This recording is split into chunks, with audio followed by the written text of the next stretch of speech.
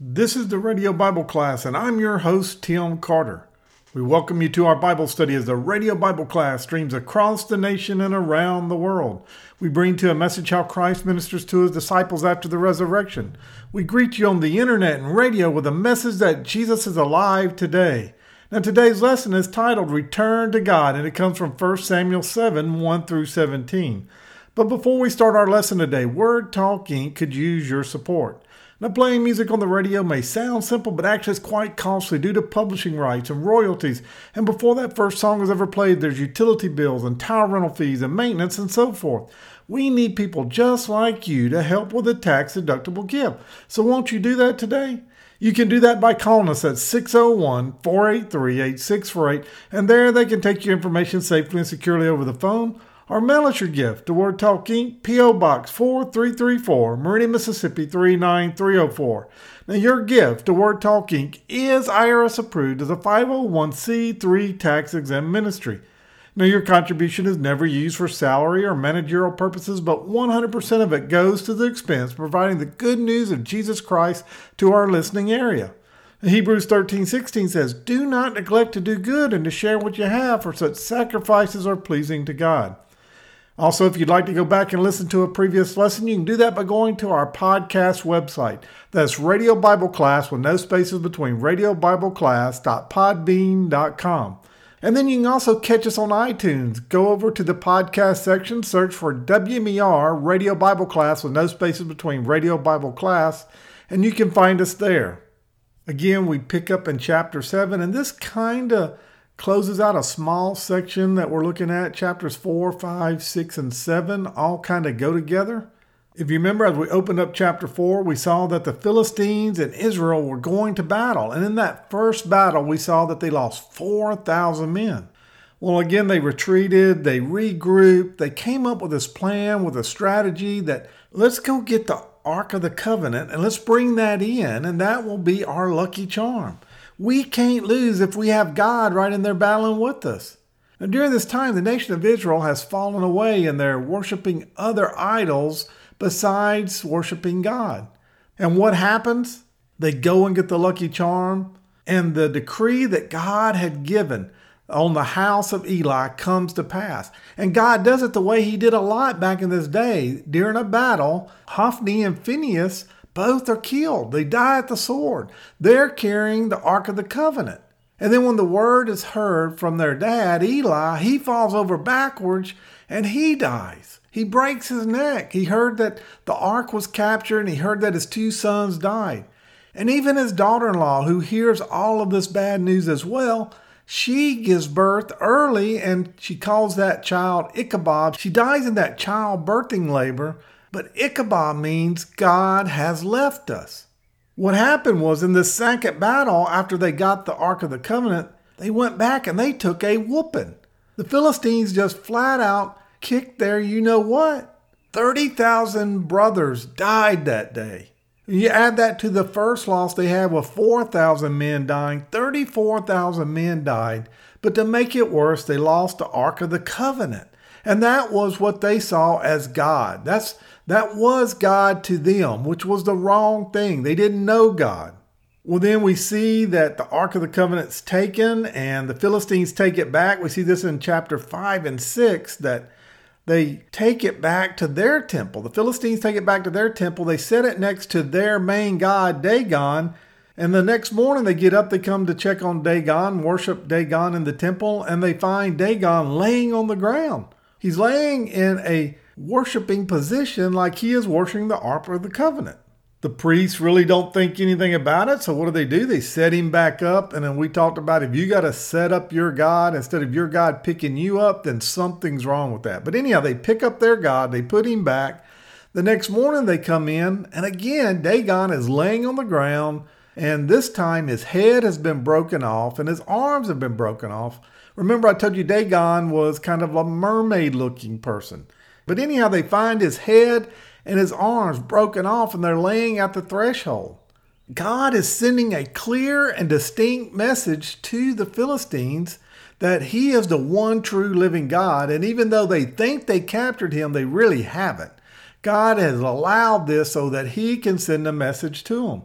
But they ignore the message. So what happens? He sends judgment to them. They get tumors and death follows. Now, some say these tumors were hemorrhoids. Some say the tumors and the death was from the bubonic plague because there was rats that everywhere the Ark of the Covenant went followed, and there was an infestation of that. But either way, they had these tumors and this death that follows them, and this is the judgment that follows the ark, to the point that they hold it and they finally want to get rid of it. So they ask the priest what to do, and the priests say, well, you take and build a cart, you put the ark on the cart, then you put back a guilt offering, and that offering needs to be of 5 mice, golden images, and 5 images of the tumor. Now again, God didn't want more idols would be sent there through the golden image. He wanted a burnt sacrifice. And that's what we were taught in Leviticus about how do we handle a guilt offering. But they didn't know, so they do that. They send it off. They do put God on a test, and they take 2 cows that have just given birth, never been yoked. They take the young calves away. Then they take them, they yoke them up, they put them on the front of this cart, and they tell them to go. And the idea was that these cows would never be able to pull together. They would definitely not go straight. They would turn and go for their calves. But the Bible says that they mooed the whole way to Beth Shemeth. And that's where they showed up. They showed up at Beth Shemeth. And what happens? The nation of Israel starts worshiping, and they're excited, they're jumping, they rejoice to see that this has come back because they thought they've lost it forever. And they truly do the right thing. They take the cart, they tear it apart, the wood is used to create a fire, they slaughter the 2 cows as sacrifice, and they sacrifice these 2 cows up. But what happens is that some of the priests, some of the Levites look into the ark. And just like in the movie Indiana Jones, they die. The Bible tells us 70 men died, and they were scared, and so they sent it away.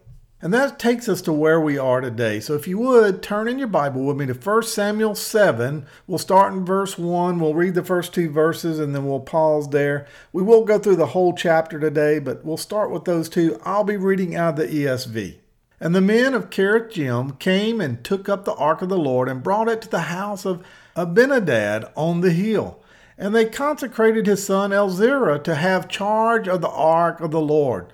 For the day that the ark was lodged at Kiriath-Jearim, a long time had passed, some 20 years, and all the house of Israel lamented after the Lord.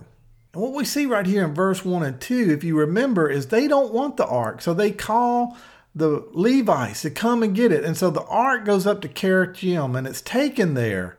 And from there, it stays for 20 years. Some 20 years, it will stay here, and that's where it will rest until David decides to move it back to the city of Jerusalem. And now we're really about to get into the heart of it. We're going to see Samuel come back on the scene. Here, he's going to help Israel return to the Lord. Look what it says in verse 3 with me.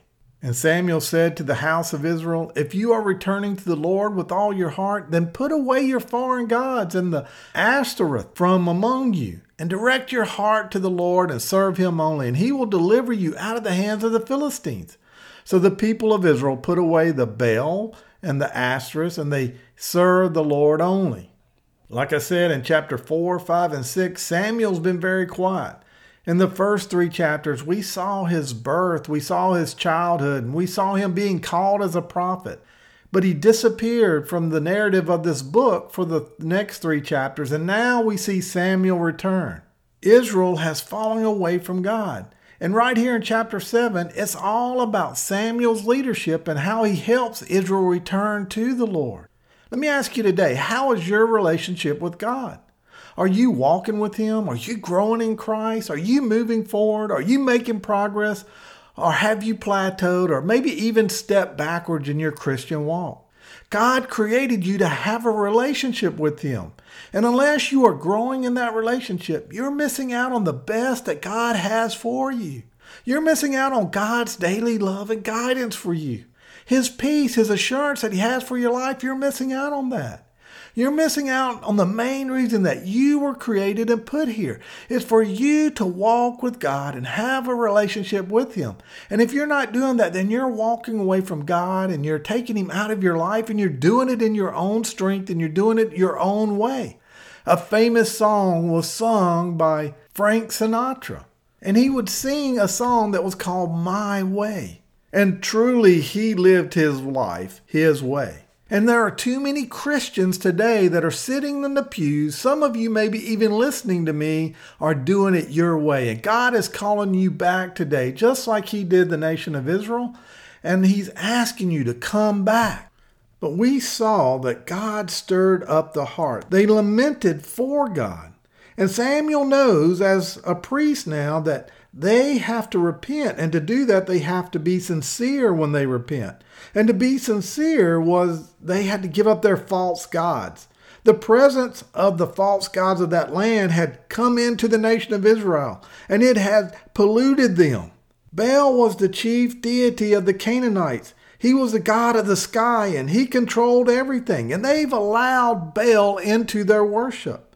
And then you had Ashtoreth. She was the female fertility god. Her worship involved debauchery, and Israel had gotten into that. Israel has been worshiping these two, and they've fallen away from God. They've stepped away, just like some of you listening to me have. And Samuel knows that they are truly going to return to God. Then they have to give up their foreign gods. They have to dedicate themselves to the Lord and worship Him only. And that's what it says right here in verse 3 and 4. As we go through the rest of this chapter, I want you to see there are steps to returning to the Lord. And the first one is always repentance. Verse 2 through 4 shows us some key aspects of how we repent to the Lord. First, we have to mourn for our sin, and we have to seek after the Lord. I want you to see a word or phrase that Samuel uses in verse 3. He says, if you are returning to the Lord with all your heart, then put away your foreign gods. He says, if you are going to return to the Lord with all your heart, are you giving all your heart to God? You say, well, Tim, we don't worship a foreign god. Well, do you? I mean, is your job a god? Is your money a god? Is your children a god? Is your house a god? Is your car a god? What do you turn to first? Because what you turn to when you're in a time of trouble could be a god in your life. And Samuel tells them to put away their gods, and that's what they do. And so look what happens because they make that decision. Samuel tells them in verse 5 to go to Mizpah. Look with me at verse 5. Then Samuel said, gather all Israel at Mizpah, and I will pray to the Lord for you. So they gathered at Mizpah and drew water and poured it out before the Lord and fasted on that day and said there, we have sinned against the Lord. And Samuel judged the people of Israel at Mizpah. So what does Samuel do? He says, come to Mizpah and I will intercede for you with the Lord. And what do we see in verse 6? We see that they gather at Mizpah. They drew water and poured it out, and that was a symbol of them washing themselves clean through this ceremony. And then they fasted and they confessed. If we want to repent, if we truly want to repent, then we have to confess our sin before God. 1 John 1:8 says, if we claim to be without sin, we deceive ourselves and the truth is not in us. The person who knows where he stands before God is wise. Psalms 24:3-6 says, who may ascend to the hill of the Lord? Who may stand in His holy place? He who has clean hands and a pure heart, who does not lift up his soul to an idol or swear by it false. He will receive the blessing of the Lord and the vindication from God his Savior. Such is the generation of those who seek Him, who seek your face, O God of Jacob. So right here in verse 5 and 6, we see them pray a prayer. We see them ask the Lord forgiveness. They freely confess their sin against the Lord. And today, if you are like the nation of Israel, if you have some God in your life, if you have something in your heart that you're not completely giving all your heart to God, God is calling you to return to Him. And He's saying, confess your sin. And when we confess our sin to God, then we all of a sudden trust in God that He will show us His grace. And we see what His grace looks like when we look at verses 7-9. Look at that with me real quick. Now, when the Philistines heard that the people of Israel had gathered at Mizpah, the Lord of the Philistines went up against Israel. And when the people of Israel heard of it, they were afraid of the Philistines. And the people of Israel said to Samuel, "Do not cease to cry out to the Lord, our God, for us, that he may save us from the hand of the Philistine." So Samuel took a nursing lamb and he offered it up as a whole burnt offering to the Lord. And Samuel cried out to the Lord for Israel, and the Lord answered them. And today you may be like the nation of Israel. You may have problems in your life because you walked away from God. And God sends his discipline to wake us up. And for the nation of Israel, the problem was called the Philistines. And when the Philistines heard about the Israelite gathered at Mizpah, they decide they're going into attack mode. And when Israel hears about it, they cry out to Samuel. They say, "Samuel, sacrifice a lamb for us. Keep pleading on our behalf." And that's what Samuel does. Samuel sacrifices a lamb. And let me just stop. Anytime you see a sacrifice of any animal in the Old Testament, that should be pointing you to Jesus. You need to think about Jesus. That's a signal for Jesus. And all of that should remind us of God's grace. And that's what the nation of Israel is asking for. They're saying, sacrifice something on our behalf. Intercede for us so that God will have grace upon us, that we are now turning back to him. And that's a point I should make as well. I want you to realize that the nation of Israel is turning back. They've given up the thing that made them sin. Today, when you repent, that is not only you asking for forgiveness, but that is a turning back to God. And so today, whatever problem you may have brought into your life by walking away from God, you need to come back to God in prayer, trusting him to deliver you by his grace. Don't come to God asking him to deliver you because of something that you've done. Don't come to God asking him to deliver you because of something you will do. Come to God asking him to deliver you because of what Jesus has already done for you, trusting that God will deliver you by his grace, repenting and turning from that sin and saying, "I need your grace." Now look what happens to the Israelites as they turn to God to deliver them by his grace. Look at verses 10 and 11 with me. As Samuel was offering up a burnt offering, the Philistines drew near to attack Israel. But the Lord thundered with a mighty sound that day against the Philistines and threw them into confusion, and they were defeated before Israel. And the men of Israel went from Mizpah and pursued the Philistines and struck them as far as Beth-Akar. So the Philistines thought that it would be a good thing to attack them while they were there worshiping. And what did God do when he saw their repentance? When he saw them ask for grace? The Lord saved them. Hopefully you heard what I read, that when the Philistines were drawing near for battle, the Israelites are gathered around this sacrificial lamb. Samuel took the lamb, he offered it up to the Lord as a burnt offering, and God answered his prayer. God thundered against the Philistines and threw them into a panic. He miraculously delivers Israel from the Philistines on that day. When we put our trust back in God, when we turn back to him, when we have a truly repentant heart, remember, God doesn't look on the outside, he looks on the inside. We'll see that later in this book.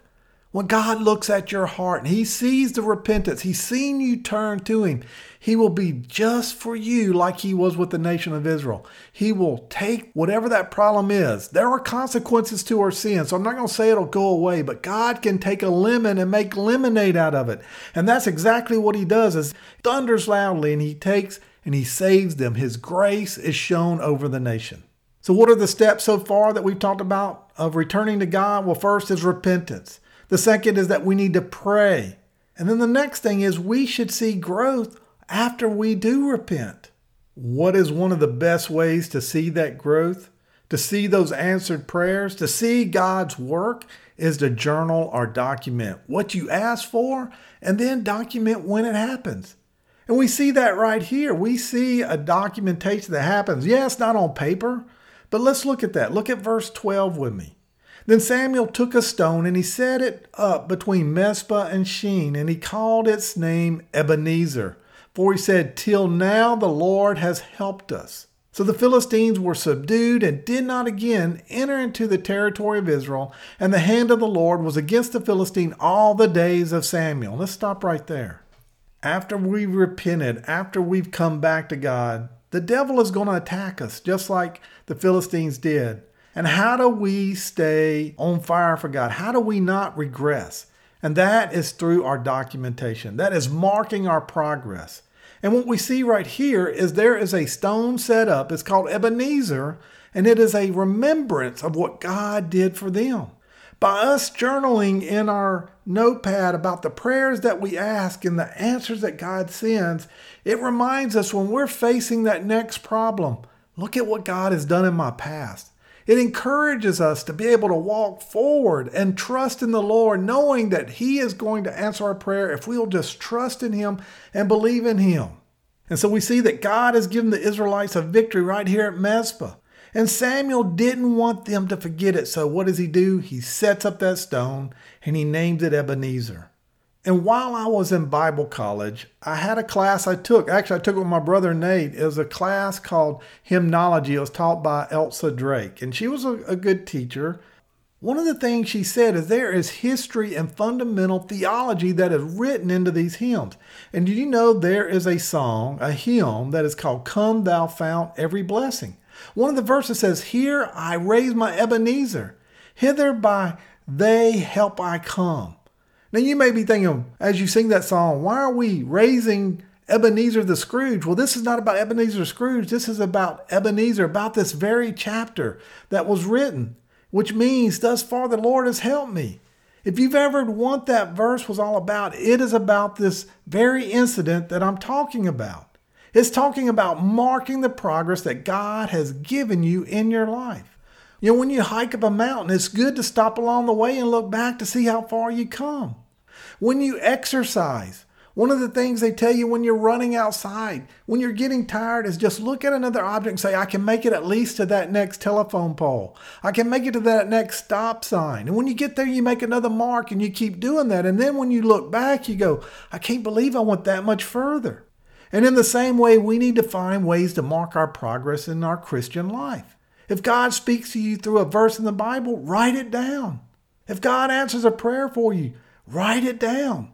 As I said, keep a prayer journal where you keep a record of the things that you ask God, and then when they happen, you mark the progress in your Christian life. It'll motivate you. It'll keep you going. It'll keep you from getting discouraged when that next problem arises. You'll be able to see that God has answered prayers in the past. And then it also allows you to see the changes. In verses 13 and 14, we see a change in the nation of Israel. And guess what? When you turn your life back to God, when you're walking with God, when you have that growth going on, you'll see changes in your life too. Look at verse 13 and 14 with me. So the Philistines were subdued and did not again enter the territory of Israel. And the hand of the Lord was against the Philistines all the days of Samuel. The cities of the Philistines had taken from Israel and was restored to Israel from Ekron to Gath. And Israel delivered their territory from the hand of the Philistines. And there was peace and also between Israel and the Amorites. So we see right here in verse 14 that God restores what they had lost. Now look, let me just say up front that don't understand what I'm saying here. That when you return to God, that all your problems will just suddenly disappear. Christians go through hard times just like everyone else. But it does mean that God will help you. He will help you when you go through that hard time. It means that God will be there with you as you go through that difficulty. It means that you may suffer consequences for a bad decision, but God will walk with you as you go through those consequences.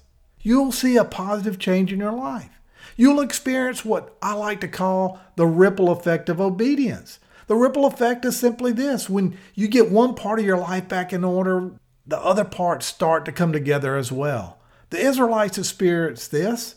When they returned to God, not only were they delivered from the power of the Philistines, but they were also at peace with the Amorites. The Philistines lived outside the borders of Israel.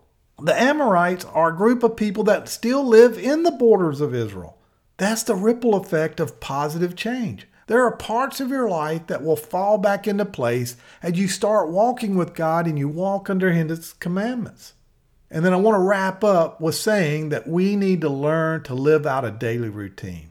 A part of Christian growth is having a daily routine.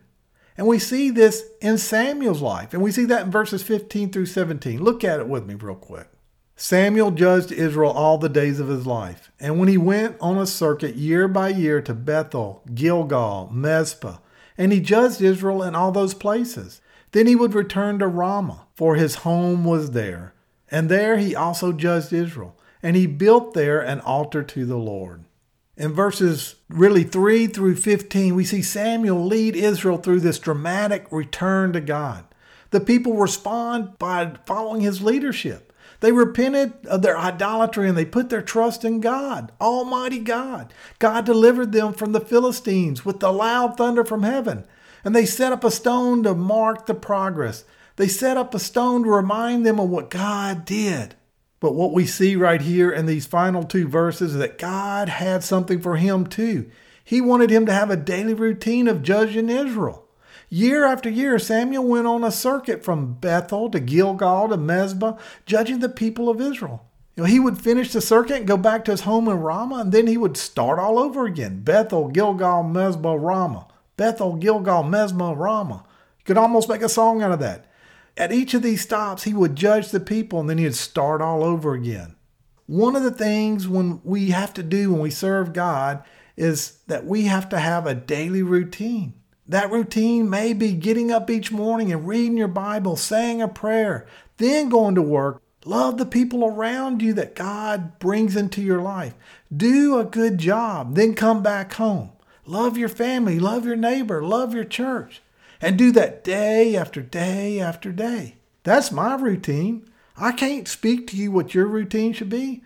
I think it should be get up in the morning and read the Bible and pray and get in God's Word because it sets your heart right for that day.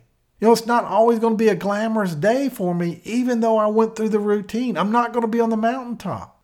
But what I can tell you is that day after day after day, I see God's mercy and His grace in my life no matter what I go through.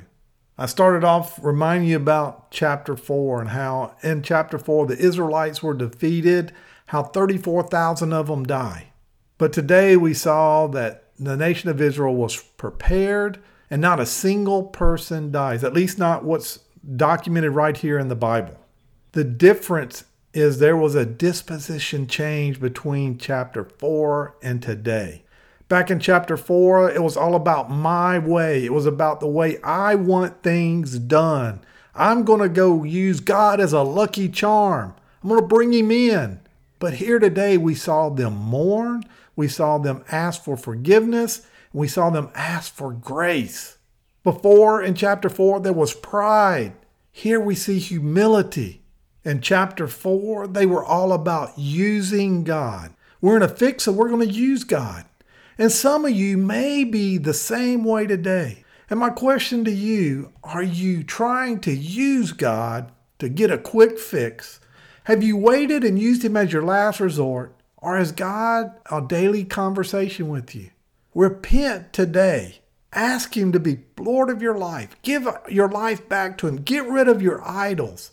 And be like the nation of Israel and be restored. Let us pray. Dear Heavenly Father, we come before you today, Lord. We thank you for our time. Lord, I thank you for these 4 chapters right here. Lord, we saw a change. We see a change in the nation of Israel. How they had gotten off the path.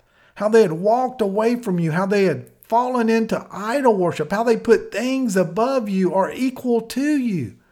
Lord, we see the leadership of Samuel, how he tells them to put away their false idols.